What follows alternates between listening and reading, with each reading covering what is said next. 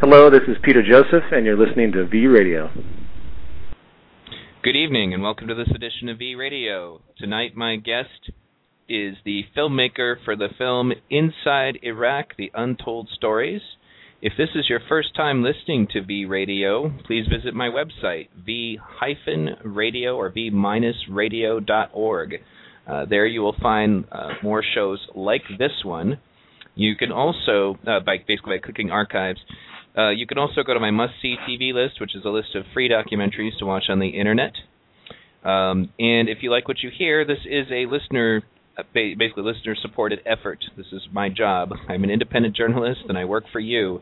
So consider, a donation once again at v-radio.org. So today, my guest is Mike Shiley. Mike, welcome to the show. Hey, thanks, Neil. Thanks for having me.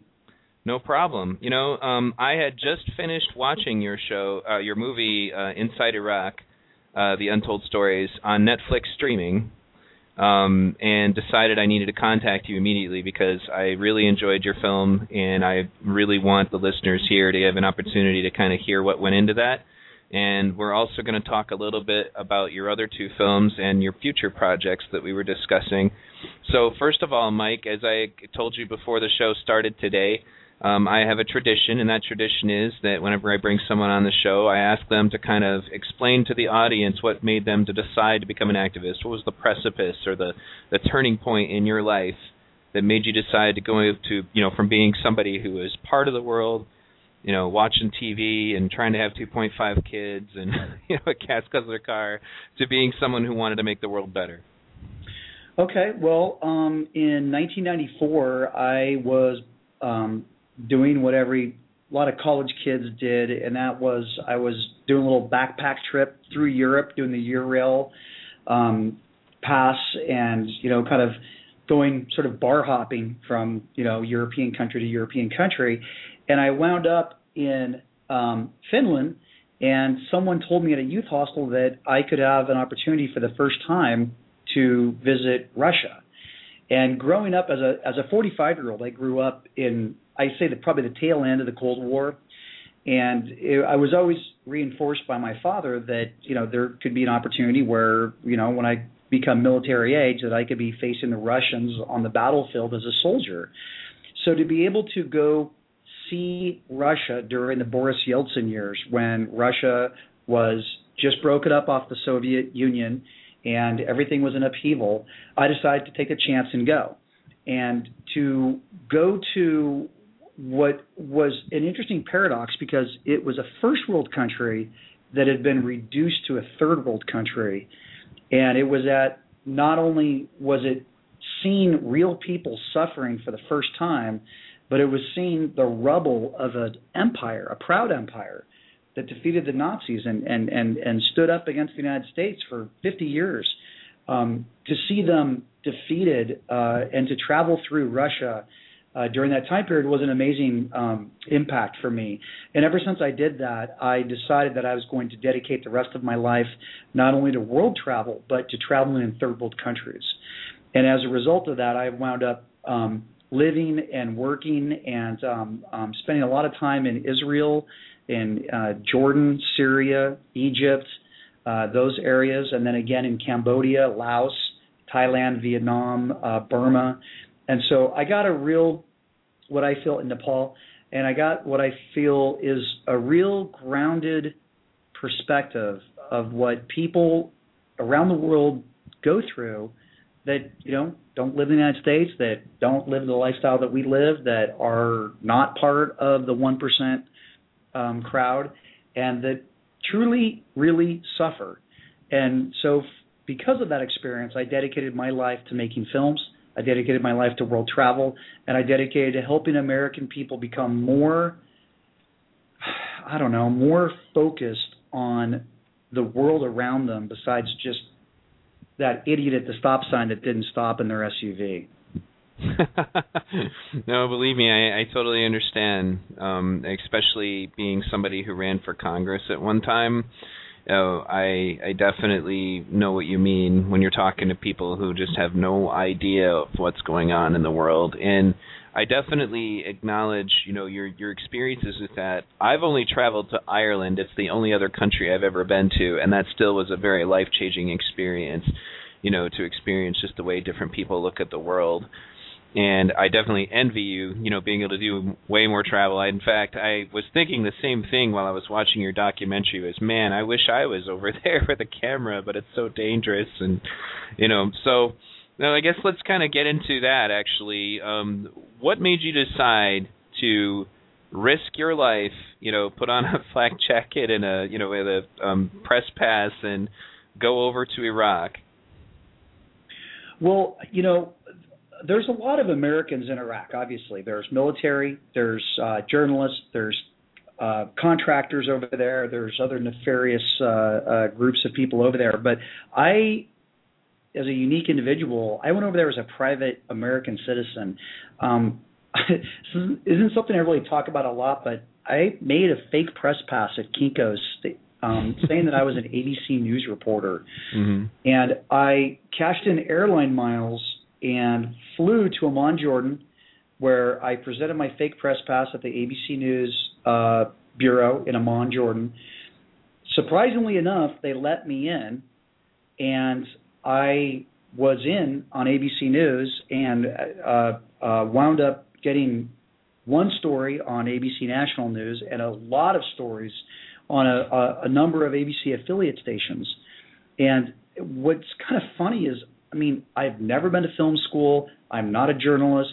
I don't write particularly well, but was a concerned American with a camera, with a desire to learn, with a love of history, a fascination with war, which obviously, war is terrible, but I'm still fascinated by it from a historical perspective. Sure. And I went there with just sort of the I guess you'll see in the film, it's more of this wide-eyed,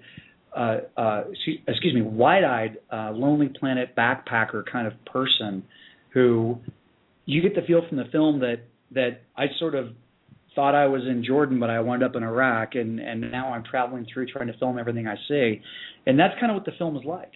And so the interesting perspective is that everybody in Iraq who's there today has a message that they want you to believe about their experience. And that message often is funded by either the military or a corporation or a media outlet, all of them large corporations, because Iraq is so insecure. But Inside Iraq is what I believe, one of the few films out there that does two things. Number one, it shows the war in Iraq up front. We go into combat. I'm with the military. We actually you see the war in Iraq. And number two, it shows the people of Iraq for who they are in a non-judgmental basis. Some of them support and loved George Bush, and some of them hated him, and many of them lost their lives for him. And then the other thing that it does is it kind of shows you sort of the kind of average Joe look at the war in Iraq without being overly political. Mm-hmm. And yeah, my inexperience at not knowing how to make a film is evident, but that's not the point. The point is not how good do I make a film. The point is, what is it really like in Iraq when you're not being lied to by some large corporation? And that is, I believe, enough for anybody to enjoy the film and not get too wrapped up in its did I use a tripod, or do I narrate too much, or do you not like my opinion? That part of it doesn't matter. The point of it is to see it from a perspective of the average American citizen, and that's why I think it's kind of a cool film. Well, yeah, absolutely, and I think there were some, like, as on Netflix, there's always comments like good or bad. It was definitely a polarizing film. It was either getting 5 stars or 1 star, and most of the people giving it 1 star were pretty obviously people who were brainwashed by whether it was the corporations or by the military to have a party line that you were very clearly not following. So they were upset with you, and then there were other people like, wow, this is a very sobering look at it. And I think that the funny thing is that in watching it, because I can be very critical of documentaries at times, because I actually review documentaries all the time, And but you did talk to what I would refer to as bad soldiers, and you talked to good soldiers, and you talked to Iraqis, and you talked to Kurds from like different factions of Iraqis. There was a lot of exposure in different directions, and I think what angered some people is they didn't like the truth being brought out. I mean, that one scene that still sticks in my head is the one where they're all kind of in plain clothes. I mean, I presume that they were on leave or something, and they're all talking like that girl was talking about having sex in a mosque, and they're all using racist terms and talking about how frustrating it is that they have to wait to be shot at before they're allowed to shoot people. And that was probably footage that they would rather not be shared, but it was there, and it was the reality of it. And I think that it proves a little bit more just how much in common these wars that we're going through now have, with Vietnam. Just that inevitably people who are put in those positions are going to start to think of whatever they quote unquote believe the enemy to be, as less than human. And I imagine that's because it makes it easier for them to justify what they do. And then you also painted a very good picture, like of that particular soldier. He's a sergeant. I'm going to forget his name, but I'm sure you can remind the audience. The fellow who was dealing with that dump. Where they were Sergeant Layson. Yeah, they were just throwing food and usable equipment away while Iraq is in rubble and people are starving and trying to find work. And that was another really sobering example. And that soldier, I guess, kind of destroyed his career to bring you that story. Do you want to talk about that experience? Yeah, I would love to talk about that. One of the biggest bases in the world is the Anaconda base in Iraq. It's in Balad, Iraq, about an hour north of Baghdad, and it is the largest military base on the planet for any country. And that base is run, coincidentally, by the Oregon National Guard, and I live in Portland, Oregon. And so when I came to cover them, I was interested in the Oregon National Guard, and they ran the base. And so they showed me the dump, and I was shocked at the amount of equipment that was still banded to the pallet that it was shipped over to Iraq on. It had gone directly from the factory in America or wherever, factory in China, to the dump. And yet, meanwhile, there were probably 30 or 40 starving Iraqi children gathered around the barbed wire that were willing to risk a bullet to, make a dash for trash, really. Mm-hmm. And it was just really sad that the soldiers that were on the guard tower told me that there was no way that they were going to shoot a 12-year-old girl for climbing under to grab a bag of beef jerky. Mm-hmm. And in the end, the commanding officer of the base basically gave orders for them to shoot and kill. And I don't know, I wasn't there forever. I don't know exactly what happened in the end, but they definitely never opened up the dump, which I wouldn't even call it a dump. I would call it an extended warehouse of the U.S. military, because literally there was so much going. I mean, imagine 100,000 people, 200,000 Americans in a foreign country. How much waste and how much food, and it's amazing what we throw away as Americans. And I mean, literally, you can see it on the film. There's a lot of material that's going directly from the factory to the dump, including food, usable items, and we try so hard to do this kind of hearts and minds thing, but really hearts and minds is just very simple, and that is treat them with some dignity, treat them as human beings. And if you're throwing out, 500 cases of water, why don't you just give it to the people that are starving, that are pushing their faces up against the barbed wire trying to get it? It seems to me like a very simple concept. Now, weren't they just dumping that to get out of having to properly dispose of it or put it wherever it needed to go? I mean, some of that stuff, I remember, for example, I was kind of satisfied to watch that the sergeant actually caught some people in the process of dumping and got to walk over there and dress them down and force them to put the stuff back on the truck and put it where it belonged.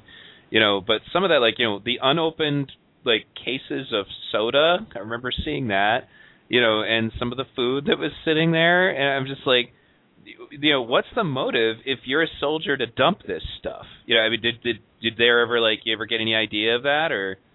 Well, I mean, the problem with the military is they drag the bottom of American society, and they then take those kids and they brainwash them into not caring. Mm-hmm. And then when those kids are about to go home again to be redeployed, they take all that stuff that they were sent, the Xboxes and the care packages and the dormitory-style bunks that they built in the barracks, and instead of turning it back into the Army actually the Army has a recycling center. So, I mean, you can't be completely down on the military, because they have a proper way for you to redeploy the stuff, but the soldiers were, they're, I'm tired, I'm angry, I'm lazy, I'm full of anxiety, I just want to go home, I don't care. Let's just take all this stuff and let's dump it, throw it in the dump.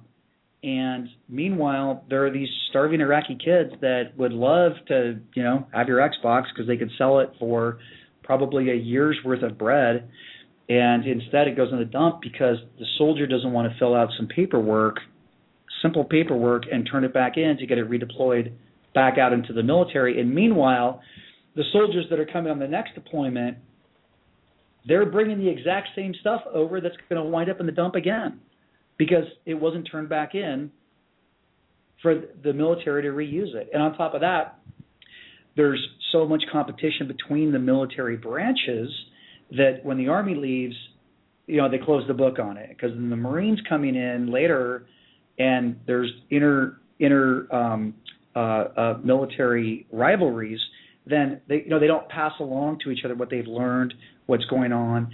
And it's just, it's one of those times where we really, in Iraq, if you want to sum it up, we were our own worst enemy in Iraq, and that's the bottom line. Yeah, I definitely agree with you there. Your film definitely put some more pieces of the puzzle that I've been trying to get together about the topic of Iraq. I think one of the reasons why it has such an impact on me is, as I mentioned earlier when I ran for Congress, for whatever reason, there happened to be a lot of Iraqis here in Michigan. And I talked to a lot of them, because some of them were my constituents, essentially. And, they told me about the situation was, when you guys went over there initially, referring to the United States, we were very supportive.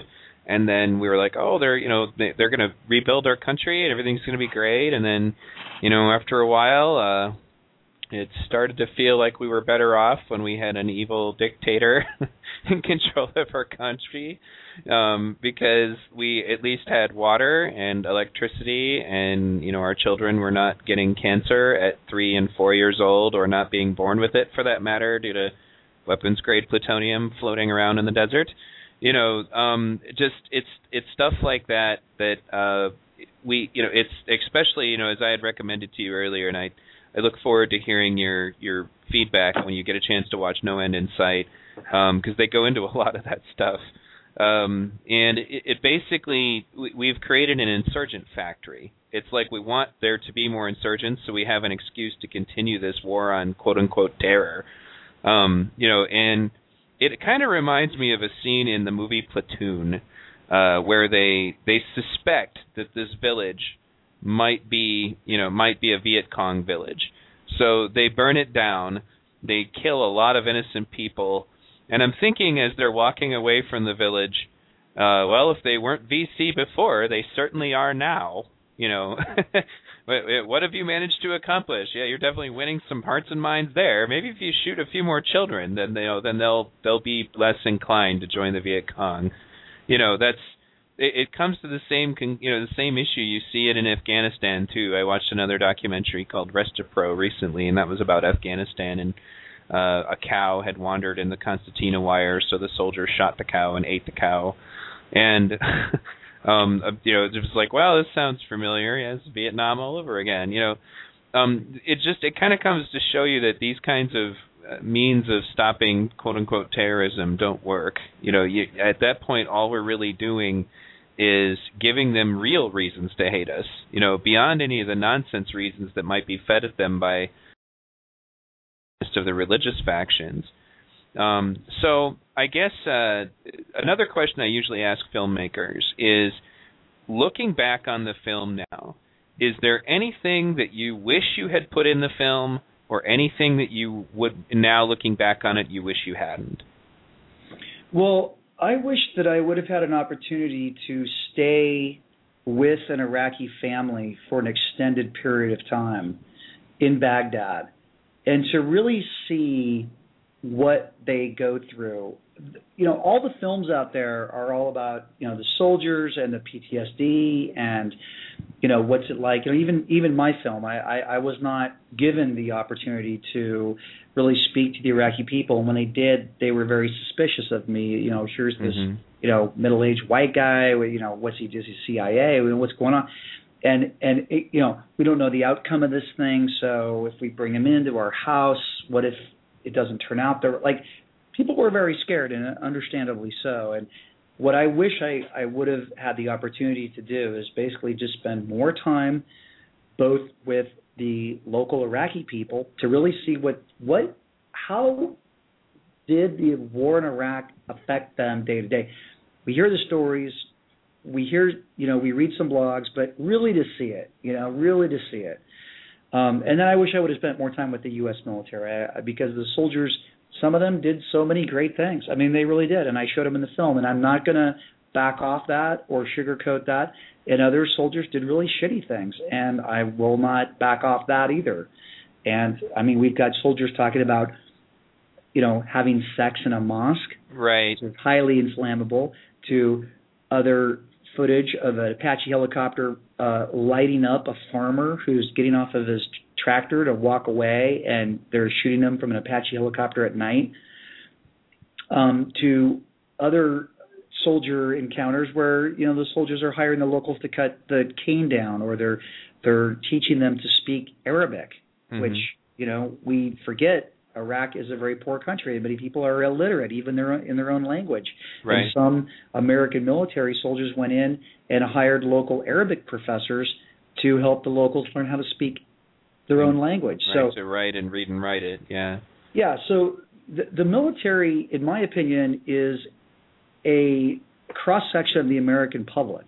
Some of them are intelligent and thoughtful and compassionate and well-educated, and many of them are uncaring, jarhead, you know, jerks that want to kill everybody. And that's actually very that's very representative of the overall U.S. population.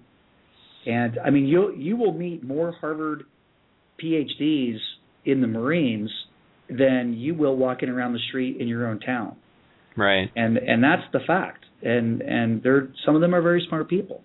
And some of them do very good things, but a lot of them do very bad things. And the ones that are on the front lines are brainwashed to do very bad things. And so I just wanted to challenge both sides, both the Republic or the liberals and the conservatives alike, to question and to take a look at it not from a polarizing viewpoint, but from a viewpoint of right versus wrong, not left versus right. Right. And that's what the film is about. I really like the way you put that. I'm definitely going to use that, right versus wrong rather than left versus right. You know, because I actually was making a comment to someone earlier recently because there's all this argument, you know, all right, well, do we want, you know, people are like, well, I don't want 4 more years of Obama, you know, and then they mention things like Afghanistan and Iraq, and I'm like, you know, I'm not an Obama person either, but for you to try to state that if we got rid of Obama that suddenly, you know, that if we had gotten rid of Obama that the war situation would have been better, I would like to remind you a little bit about your history and the fact that it was the neoconservatives, meaning Karl Rove, Dick Cheney, you know, Donald Rumsfeld, you know, who influenced the Bush, you know, administration to go to those wars and get them all started, and that I actually feel it's likely that if we had elected McCain, we would have had an escalation. You know, don't get me wrong. I'm not saying that Obama is necessarily any better. I just think that one of the ways the American people are constantly deceived is to allow themselves to get caught up in this party politics crap that is really kind of absurd. You know, we argue about so many things, and then we blame the presidents for everything. we forget that we have to have a Senate and a Congress in order to even make the government function. Most average American citizens wouldn't even be able to tell you who their congressman is. You know, they know who their president is. They might not know why they voted for them. I did a whole show about that once called On the Subject of Sheeple, where we were going around interviewing people and asking them who they voted for and why, and the answers that they gave were usually very shallow. But that being said... I'm sorry, did you call them sheeple? Sheeple, yes. I love that. That's awesome. It's a reference to the sheep from Animal Farm, ironically. No, I get it. Sheeple, that's good. But yeah, it's my favorite V Radio episode ever. We played some recordings of people being interviewed talking about Sarah Palin, and then people being interviewed on a beach in Florida, like after a Republican primary there, talking about the people whom they were going to vote for and why. And in most cases, like the Sarah Palin stuff in particular was really bad because, oh, okay, so you want Sarah Palin to be president, right? Oh, yeah, absolutely. Well, what can you tell me about her foreign policy that you like? And they'd be like, do you have any of what of Sarah Palin's policies do you like? I can't think of anything off the top of my head. These people don't even know why they're voting for the people they're voting for anyway. So it's a dog and pony show, and that's why I called it On the Subject of Sheeple, was to try to, because people are like, well, what is that? Well, what it is somebody who believes that politics is a popularity contest. When you can not answer a basic question like, oh, foreign policy, when we go to war, you probably shouldn't be voting. I think there are actually some, people who are underage who probably know more about that than some of the people who are old enough to vote. But anyway, a small tangent. But basically, I really urge the audience, you can see his film on Netflix. I put a link in the description of this show to a place that you can purchase the film. I love Netflix streaming, though. It's like having a video store in your computer. Have one hooked up to my TV. I don't even have cable anymore. I just use Netflix. But basically, to check this film out and to kind of get, you really did a good job of putting a face on the situation that, as you put it, it wasn't something you're going to see in the mainstream media. It wasn't, spoon-fed to us. It was raw footage in a lot of ways. And, you said that you don't feel it made you look like a good filmmaker. I thought it was great. So, well, thank you. But then again, I mean, maybe to me it's refreshing because of the fact that it's not over-processed nonsense. It's like, I can watch a Michael Moore film and he does okay sometimes and sometimes he doesn't, but you can tell when somebody has almost overdone it, when they've Hollywoodized something to the point that, it's homogenized, or what's a word I'm thinking about? It's how about manipulative? Well, yes, it's manipulative. Yeah, they've essentially designed it for a specific end, and I think the fact that I think that there will be different activists are going to react to your film in different ways. I think that every activist would learn something from it. I think that because I remember talking to you about this. There are some activists that are very anti-soldier. Who might, they would focus on the negative things and then not think about the positive things you pointed out were being done, and then there are people who are just, pro-military no matter what, who will be offended that you told the truth about the bad things that were being done and, and might focus a lot on the good things. And I think that, especially when it comes to focusing and learning about reality, which is what you're supposed to be doing in this life, it's you got to recognize that there is a middle ground in a lot of these stories. That things are not always black and white. And if everything was going all hunky dory over there, why is it that I think it was 2009 where we had more deaths via suicide than we did in the field during the war? That's true, and I'd like to also point out that in the Vietnam War, 56,000 soldiers died in the jungles of Vietnam, but 58,000 died by their own hands or back in the United States in the 20 years after the war. And the war in Iraq is set to eclipse that mark of suicides and homicides. And right now, Neil, we're sitting at around 425 suicides and around 150 homicides. Mm-hmm. And it's only going to go up. And the weird thing about that is, to be honest with you, I mean, I was there. there was combat that was happening, but it was nothing like the combat in Vietnam. I mean, it was not Hamburger Hill or the Khe Sha Valley or any of the big wars, the incursion into Cambodia, where it was full-on warfare. I mean, in Iraq, it was more like a police sort of riotous. There was Saigon. More like Saigon, I would say. It was more like Saigon, yeah. It wasn't, there were not two armies meeting each other in the field of battle like there were in the latter stages of the Vietnam War. So for soldiers to be committing suicide today from the war in Iraq, I'm kind of like, really? I mean, not that I don't have empathy with them, but they saw a fraction of what combat really is. And maybe that's why 25% of our homeless people are veterans. And I think that as much as people, America's a big country, and we can all get into our zones of comfort, whether it's the liberal zone or the conservative zone, and we can surround ourselves by people that agree with us, and we can believe that the rest of the world is all screwed up. And the problem is that when that all mixes back together again, like in a war, people get confused because they see things, oh my gosh, that don't agree with them. And I think both liberals and conservatives alike have that problem that, I live in Portland, Oregon, in the middle of the city. I'm surrounded by liberals. There's not a conservative in sight. And when I go into the suburbs, I'm shocked at how conservative people are.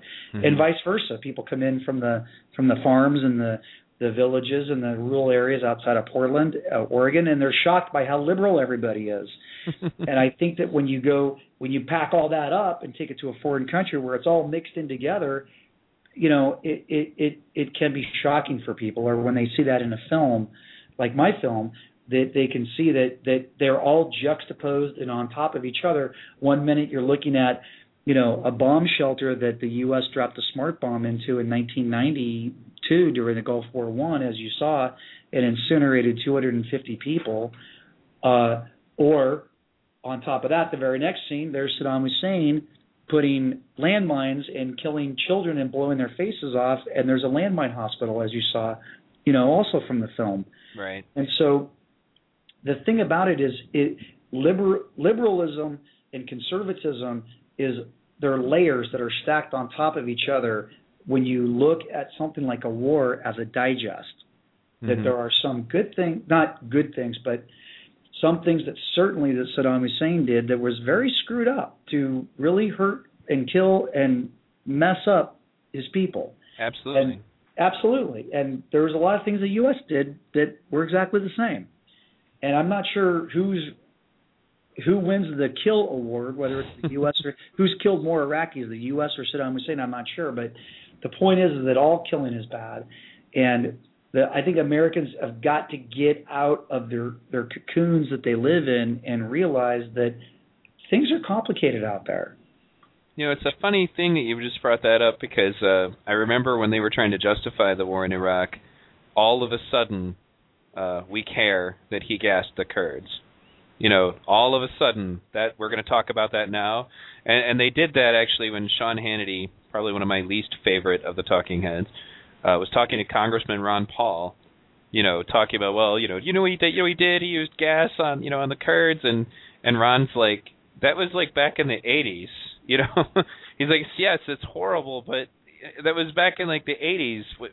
So we're going over there now because of that. Do you really believe that? And then he pointed out, we're the ones who gave him the gas. We sold the gas to Saddam Hussein, the United States, when we were propping him up as a dictator that was friendly to our oil interests. And Hannity didn't really know what to do with that. Big surprise. But it's horrible that Saddam did those things. But when he does those things and he's playing along with the things that we wanted him to do, like for instance, continue to sell oil in the American dollar rather than in the euro, then we'll overlook that. But holy crap, when he starts talking about flirting with the idea of, well, I guess I'm just going to sell my oil in the euro then, well, now we need to invade the country. And I think that the things that he did was terrible, but it did not motivate the United States government to do anything about it until certain people with a lot of money were in a position to get hurt by it. they didn't care about Kurds. I mean, I do. But, the idea that, that we're now justified to invade Iraq like 10 years later because of gassing the Kurds is just ridiculous. And I'm glad that the Kurds are doing better. That was another thing your film, really did. I don't think people really talk enough about that, that the Kurds are actually doing pretty good over there now, I guess. And I guess also in retrospect, I mean, you made that film quite a while ago, right? Like how long ago? I made the film in 2004. Right. And now looking back on it in retrospect, like, how do you think things have developed, over the years since you made the film? Well, that's a great question. Thank you. I was hoping that you would ask that actually. And that is that I believe that Iraq is going to break up into 3 separate countries. Mm-hmm. I believe that the Kurds, the Shiites, and the Sunnis simply are never going to get along with each other. And the Kurds have already basically broken off. When you enter into that area, you have to have a separate visa. Mm-hmm. And it's called Iraqi Kurdistan, mm-hmm. which Stan part denoting an independent country. The Kurds are the largest ethnic group in the world without their own country. And the Iraq itself was drawn by the British in World War I. Mm-hmm. Iraq, the political boundaries of Iraq are not even naturally developed by the Iraqi people. They were drawn by the British after World War I to reward them for fighting with the British against the Ottoman Empire. Mm-hmm. And so there is no other country in the world with such a large population of Shiites and a large population of Sunnis all together at once. Most Muslim countries either have overwhelming Sunni or overwhelming Shiite populations, most of them Shiite populations. But only Iraq literally is the Balkans of the Middle East. Mm-hmm. And like the Balkans, which Yugoslavia, I was there in 1993, broke up into 5. It was a country a third of the size of Iraq and broke up into 5 countries: Montenegro, Bosnia, Serbia, Croatia, Macedonia, and I'm forgetting that last one. Oh, no, that's 5. And I believe Iraq will break up into 3 separate countries. I really believe it will. And we can either make that happen peacefully or we can make that happen with a lot of bloodshed. Keep in mind, India broke up into 3 countries, Bangladesh, Pakistan, and India, to stop a civil war that would still be going on today had that not happened. Soviet Union broke off 18 countries. 6 of them had nuclear weapons. Mm-hmm. So, and by the way, bloodless. Right. Which could have been World War III if you think back what could have happened at that time period. So the idea that Iraq would break up into 3 separate countries is not only backed up with 3 great examples in the 20th century, but has been the only foreign policy that's ever worked. And in America, we're always like, keep them together. But you know what? That is not necessarily what's right for the Iraqi people. I believe Iraq's going to break up into 3 separate countries probably in the next 5 to 10 years, and you can mark my words on that. Well, honestly, that's a kind of a eureka moment in my head. That's a brilliant solution. And I think that's another reason why a lot of people have called for a Palestinian state, because it's pretty clear Israel's not really going to be able to work out their problems with the Palestinians. There's no doubt that there should be a Palestinian state, but getting back to Iraq breaking up into 3 separate countries, I believe that if the world, even if you want to, I believe that the United States could help Iraq form a 3-nation oil cartel, similar to Airbus, mm-hmm. similar to other multinational countries that form corporation, like a corporation represented by many countries, like Airbus, sure. or other companies like that, where the newly formed 3 nations of the new, of the breakup of Iraq, the 3 of them by treaty could operate and run and profit from the oil industry as a per capita of each nation, of the population of each country. And therefore, the Sunnis don't have to freak out that the oil is in the Kurdish area, and the Kurds don't have to freak out that the distribution pipeline is in the Sunni area in the south, or the Shiite area in the south. They could all 3, by treaty, share the profits share in the work, share in the exploration of oil, and for once in their life benefit from being the second largest producer of oil in the world. And that is how Iraq could peacefully end what has been a horrible 30 years of existence.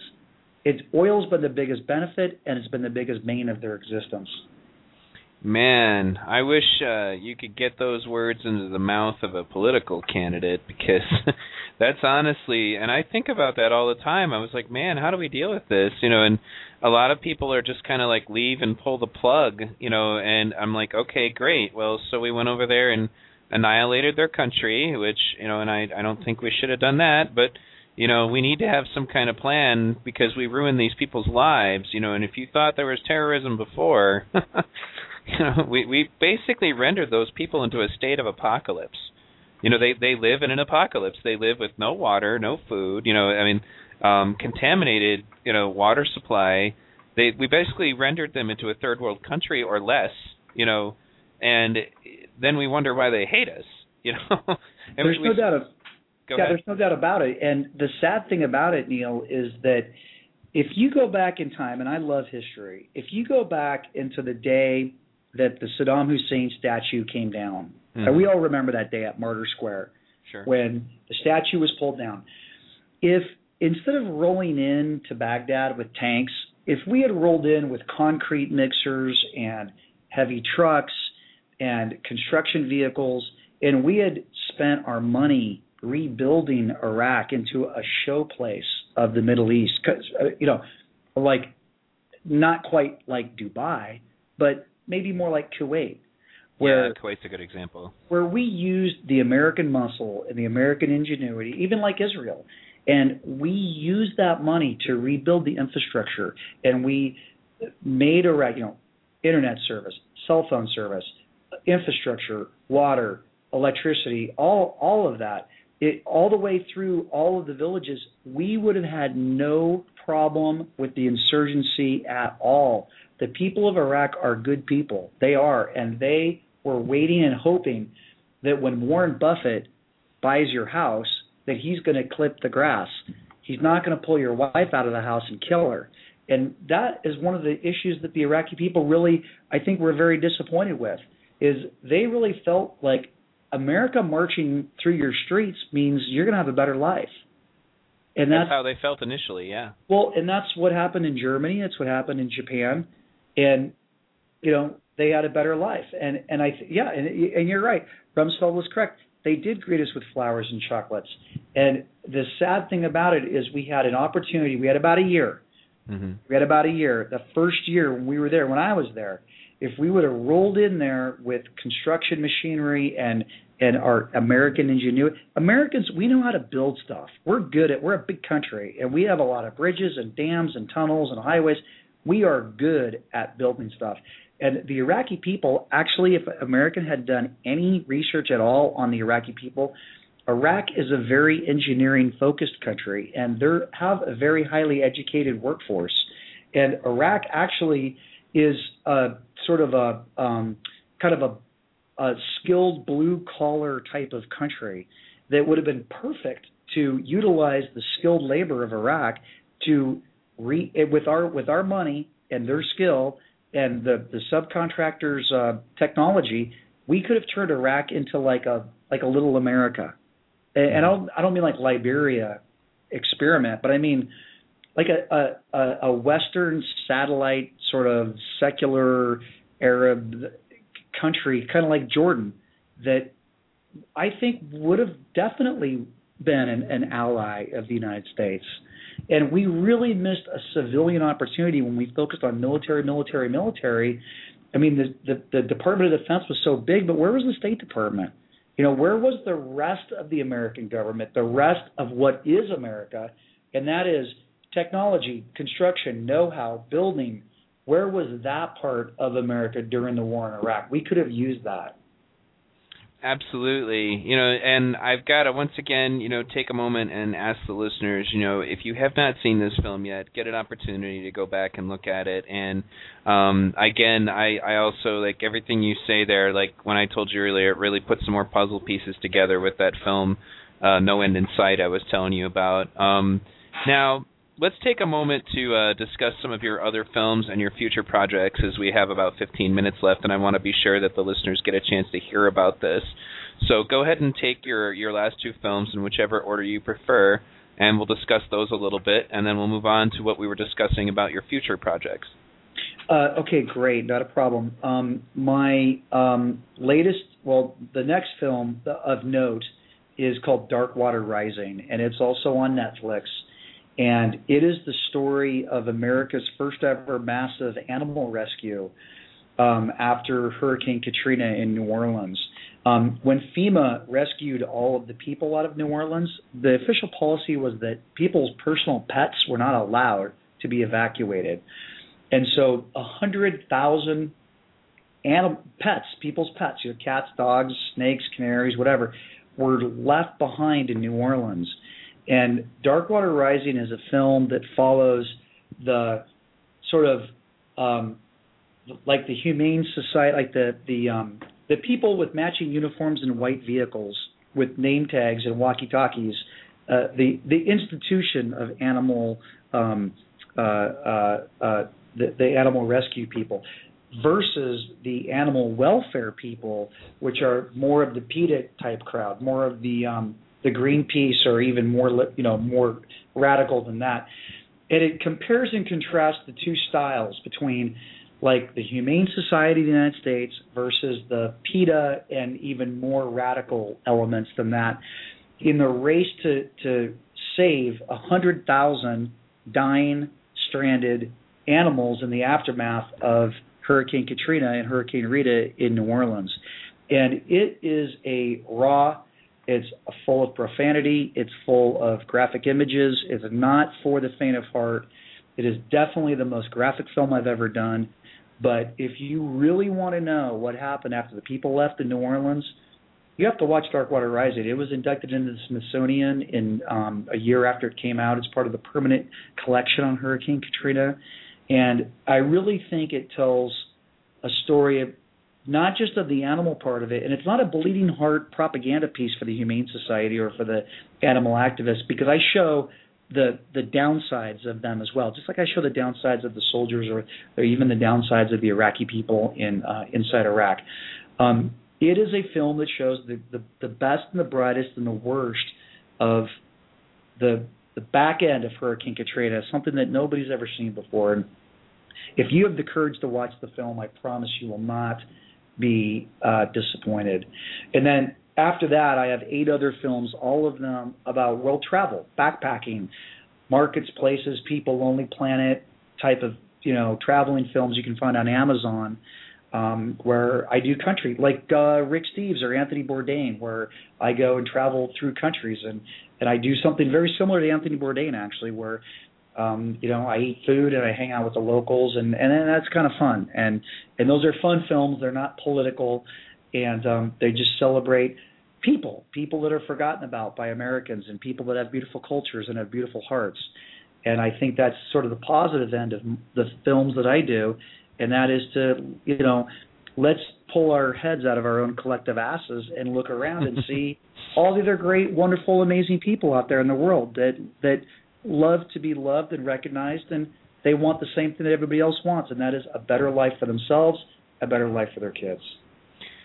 Yeah, that's actually really powerful. I'm glad that I'm also glad you're telling that story, and it's actually kind of hit home as I just realized as I was thinking about it, was that there was an effort made to basically find homes for those animals, because they couldn't reunite them all with their owners. And a good friend of mine actually has a Katrina rescue dog named Katie, and she's a really sweet, female boxer. And it was interesting that you put that into perspective. It was like, wow, okay, now it kind of it all makes sense that this dog that I go see on a regular basis and and pet and interact with was, a Katrina rescue dog. It didn't really click in my head fully exactly what that meant until you just pointed that out. And I think that's another thing that, is generally not really, it's probably not really talked about as much, in that these animals that we take into our care, and then we kind of treat them like they're a nuisance, like it was their idea to be there, and it's good to see that, you put a face on that particular issue, and I actually will watch that film. That looks great. And I'll definitely check out some of your other stuff, because I've always been interested in other cultures, and I think that it really does a lot to a human being to be exposed to other cultures, to really get different perspectives. I mean, I have friends who are Mexican, and I've talked to them in length about what life in Mexico is like, and that's changed my outlook on the world. Visiting Ireland changed my outlook on the world. A lot of I've spoken to people from so many different cultures due to my involvement with the Zeitgeist movement and my radio show, and I definitely encourage people to look into that. Now, you were discussing a film about the banking crisis. Actually, it hits home with me because, like everybody, I was given a loan in 2007 to purchase some real estate that I didn't even have to show that I had a job. I mean, I was approved like in 5 minutes. And, it was the typical Countrywide, Bank of America kind of, home loan thing. And now, like a lot of Americans, we struggle with our mortgage, and we're a little bit behind on our payments, and the interest rate is very high, and a lot of foreclosures are a huge part of America. And as we know, TARP is highly controversial, and the loan modification programs are expensive, and America's racking up all this trillion dollars of debt because the government has given a lot of money to the financial institutions. But the financial institutions are not trickling the money down to the people as mandated by the government. And I know this is not a new story, but the point is that there are certain central characters in this, like Bank of America, that is aggressively and actively trying to not allow the average American person whom they approved for a loan to begin with to simply modify the terms of their loan, to say, I don't need to be foreclosed. If you could just take, a couple $100 off and take what I haven't paid and put on the back end of my loan, just, to add it to the principal. I don't want you to forgive it. Let's just kind of renegotiate this here. And by the way, the government's giving you, $40 billion to do it, and you can write all the losses off on your taxes. And you're being sued for $40 billion because you haven't done this. How about, after all these motivating factors, how about if you just renegotiate things? It's really not that hard, actually. And they and other banks also are refusing to do it. And I think it doesn't necessarily, it's not super interesting or exciting, but I think that if you own real estate and you're having problems making your payments and your bank is not working with you, I think it becomes very interesting. And America is a land of land owning. America was founded on the Homestead Act, that if you served America in its military forces in the 1800s, you weren't paid in money, you were given a 40 by 40 homestead tract of land. And America was founded on the notion of owning real estate. And the people that founded the United States came from Europe, and in Europe, during that time period, the monarchy owned all the land. And so home ownership and land ownership in America is fundamental to who we are. And for our financial institutions to not only make such massive amounts of interest off of your home loan, but then to not allow you to renegotiate after they've got you in the noose, I think is treasonous. And for them to even get money and be sued by the federal government by not doing it, and then they still don't do it, it's just terrible. And there's thousands of people, hundreds of people every day that are losing their houses, and it's not right. It really isn't. Listen, first we lost our manufacturing, then we lost our education, and now we're losing our houses. I mean, what else is next? I really don't know what else is next after this. Yeah, especially just it's like a downward spiral, and like it has no end in sight, and it's and interesting enough, like I was talking to you about off the air, is Occupy Detroit goes out and occupies homes where these sorts of things are happening, and in many cases the stories they hear are just ridiculous. Like this one couple, their church had come together and was actually going to pay off their loan, was just going to go ahead and buy the house, and the bank still refused because they wanted to foreclose and resell the home. That's the thing that stinks the most about all that bailout nonsense to me, is that not only did they get to give out all the loans and then get a bailout so that they got their money back, they also got to keep all the properties they foreclosed on. So it's like double dipping. We're going to go basically loan, get out money to these people, and then we get the houses and we get the loans paid back. It's like they get their money and they get the property that the loans were taken out for in the first place, which it seems so backwards. And I guess certain parts of Iceland, but not all of Iceland, certain parts of Iceland, they actually bailed out the homeowners rather than the corporations. But yeah, I look forward to that actually, and when you do finally get around to doing that, I hope that we can do another show where we discuss like your experiences in gathering information on that topic, and I would love to write a review for you. So when that happens, let me know. Absolutely, I will do it, and I really appreciate you taking the time to pick out my film and to give me the opportunity to pontificate about the war in Iraq and history, and there's going to be a certain point where we either want to see the truth for the good and the bad side of it, or we don't. And I think both liberals and conservatives have to embrace that, and neither side has the exclusive domain of the truth. I mean, they're to be a true progressive, one has to look at all sides of the issue. And I think that if there's going to be hope for humanity, it's going to be hope in empathy. And that's what I hope that listeners take away from this interview tonight, is to have empathy and to understand the plight of another person, and to know that we're all looking for the same thing, and to know that all boats can rise in a tide. I can benefit and you can benefit at the same time without me benefiting at your expense. And I think that's the central message of my films, central message of my life, and it's a central reason why I am active and am an activist, because I care about other people, and if they don't have a good life, how can I have a good life? People tend to forget that we're all part of the same symbiont circle. We all live on this planet, and especially as the population goes up and the effects of technology bring us closer together, the planet gets effectively smaller, and we're going to have to learn how to get together and work together, because eventually it's going to be as if we're all in the same, everything we do is going to impact another person on the earth, and that's one way you have to look at it if we as a species are going to survive.